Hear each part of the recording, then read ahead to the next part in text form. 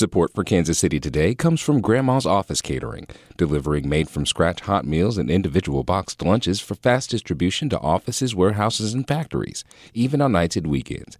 Details are at grandmascatering.com. This is Kansas City Today. I'm Nomi Nujiadeen. Today is Wednesday, January 17th. Coming up, we'll hear how the frigid weather has been affecting Kansas City's homeless community. But first, some headlines. Meteorologists say the Arctic air mass that's been gripping the area is starting to let up. Highs for today are expected to rise to near freezing temperatures. But National Weather Service meteorologist Chelsea Pica says residents should plan for a second, smaller Arctic air mass to bring more frigid temperatures Thursday evening through Saturday morning. Not as prolonged as what we just had, but still could see wind chills in the teens and 20s below zero to start off Friday and Saturday mornings. And then once we get into next week, then we see a pattern shift with temperatures returning to more seasonal values. Next week is expected to bring milder nighttime lows around freezing and daytime highs in the 40s. A new public safety program that gives police direct access to private security cameras is raising privacy concerns. KCUR's Lawrence Brooks IV reports. The Connect KCK program lets residents and businesses in Kansas City, Kansas register security cameras and doorbells so KCK police can request footage. It includes the option to give police direct access to the video feed in case of nearby emergencies. But Micah Kubik, who leads the American Civil Liberties Unions of Kansas, has major privacy concerns. There are lots of examples of surveillance technology being used in ways that really undermine the rights of individual people. The ACLU of Northern California sued San Francisco in 2020 after police there used a network of private cameras without permission to surveil protesters.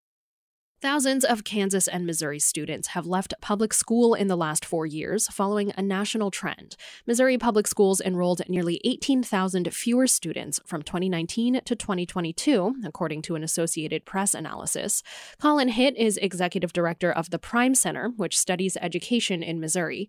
He says families have been sticking with homeschooling during the pandemic. Tons of families are now working from home all or most of the time. That has made homeschooling both more familiar and more doable. Missouri parents don't have to tell the state when they homeschool their children, but based on limited data, 34% more students have started homeschooling since 2019. The number of guns discovered at Missouri airports last year was double the national rate. KCUR's Sam Zeff has more.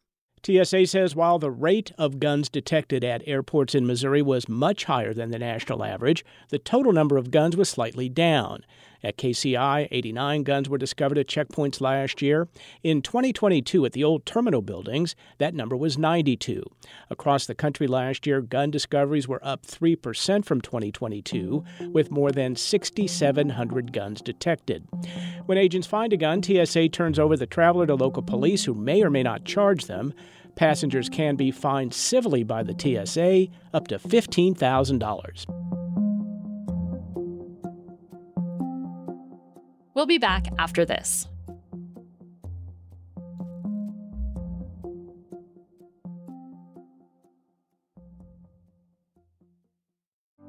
It's Friday night. What places are you heading to for post-work happy hour? Tell us. This podcast is making a best of the best list and needs recommendation for happy hour menus at restaurants in KC. Text us at 816-601-4777. That's 816-601-4777. Standard texting rates apply.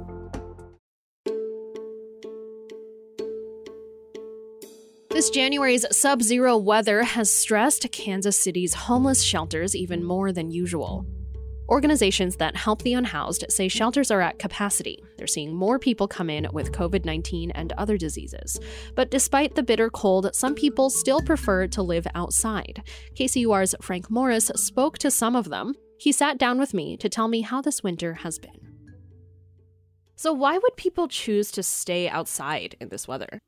Yeah, well, there are a couple of different reasons. One thing is that a lot of homeless people have pets. And so pets are not allowed in the shelters. So then you have this terrible choice. You go inside and get yourself warm. You have to abandon your pet or leave it someplace. So pet owners among homeless, like with little dogs or whatever, don't go to shelters. The other thing is that a lot of people just don't like them. I spoke with a guy who was clearly really mentally ill. For him, it was just dehumanizing. You know, it was like being herded a bunch of cattle. He didn't trust it. Other people, though, just don't like the atmosphere. And that's partly because you have all these folks clumped together. A lot of them have problems. You got the drug addicts. You got those that commit crimes. You got those that are mentally ill. And then you got the people that's just displaced, you know.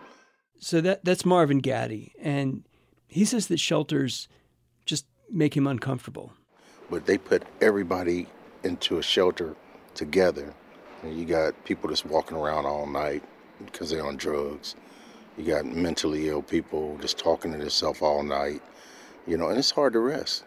You know, it's not just annoying, it's dangerous. Another guy I talked with, Patrick Thompson, told me that jail is better than a shelter because in jail, there's discipline. And at least in his experience, people are less likely to just like walk up and punch you in the face. Mm-hmm. So is Gaddy sleeping outside? Yeah, he was. But he woke up on Saturday morning and he couldn't use his hands. He wasn't able to tie his shoes. So that, for him, was the catalyst for him going to find shelter. And he wound up in Kansas City, Kansas, at the KCK Cold Weather Shelter on State, which is led by Crosslines Community Outreach. And he really likes it there. I felt safe there. I felt like they cared. They actually fed us, and they had people watching, you know, through the night.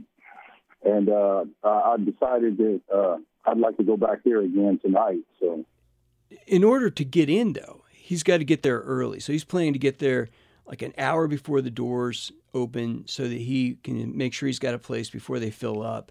When I spoke to him, he was just walking between Crown Center and Union Station because he couldn't stay in either place. I spoke with him on Monday, Martin Luther King Day, when the library was closed. That's where he'd normally be.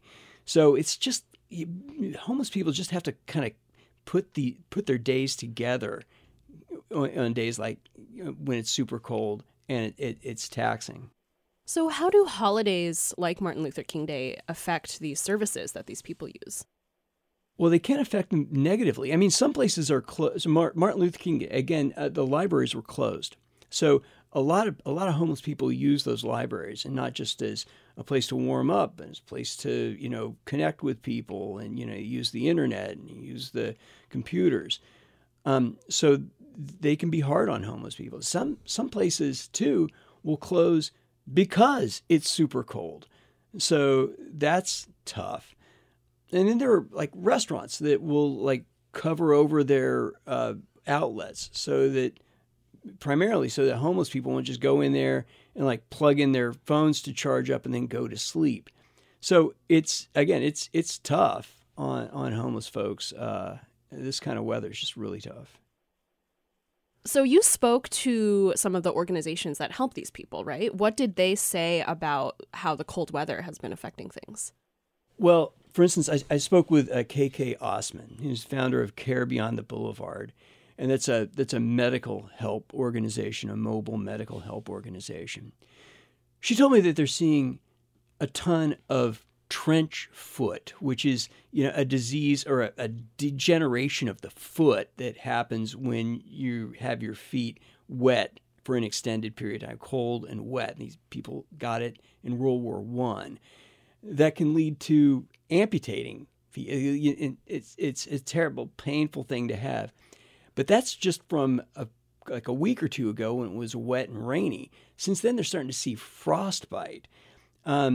They've got people who are coming in without coats. So can you imagine being outside for any amount of time without a coat now or gloves? Some folks without shoes, or maybe they're just wearing slippers. So, it's pretty rough. Last week, we had a lot of people coming in just drenched with no dry clothes. And then, of course, the cold set in, and so then they get frozen clothes. So my team has told me that seen a lot of people in pretty bad shape, extremely cold, and no reprieve, right? Yeah, and that reprieve is not coming anytime soon. It's going to be a bit warmer next week after a brutally cold weekend. But then next week, you get back to rain. Mm-hmm. Well, thank you, Frank. Thank you, Nomeen. That was KCUR's Frank Morris. This is Kansas City Today. I'm Nomeen Ujiyediin. To read Frank's story about how the cold is affecting the unhoused, visit kcur.org, where you can find more local news from Kansas City's NPR station. If you like our show, don't forget to rate and review us on your favorite podcast app. Thanks for listening, and I'll see you tomorrow.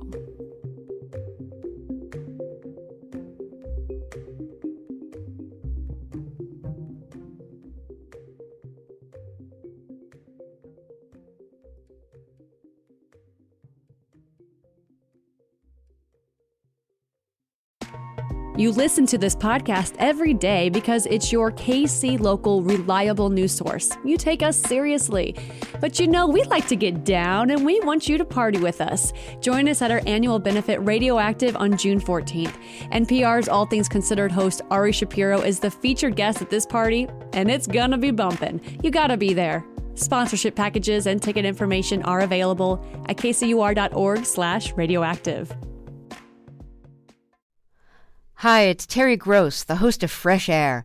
We bring you in-depth, long-form interviews with actors, directors, musicians, authors, journalists, and more. Listen to our Peabody Award-winning Fresh Air podcast from WHYY and NPR.